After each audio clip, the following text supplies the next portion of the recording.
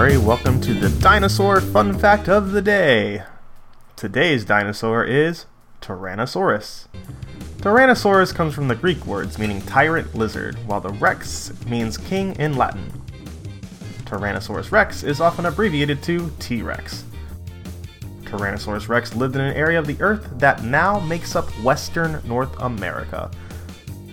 Tyrannosaurus rex walked on two legs, balancing its huge head with a long, heavy tail that sometimes contained over 40 vertebrae. Those are the things in your back.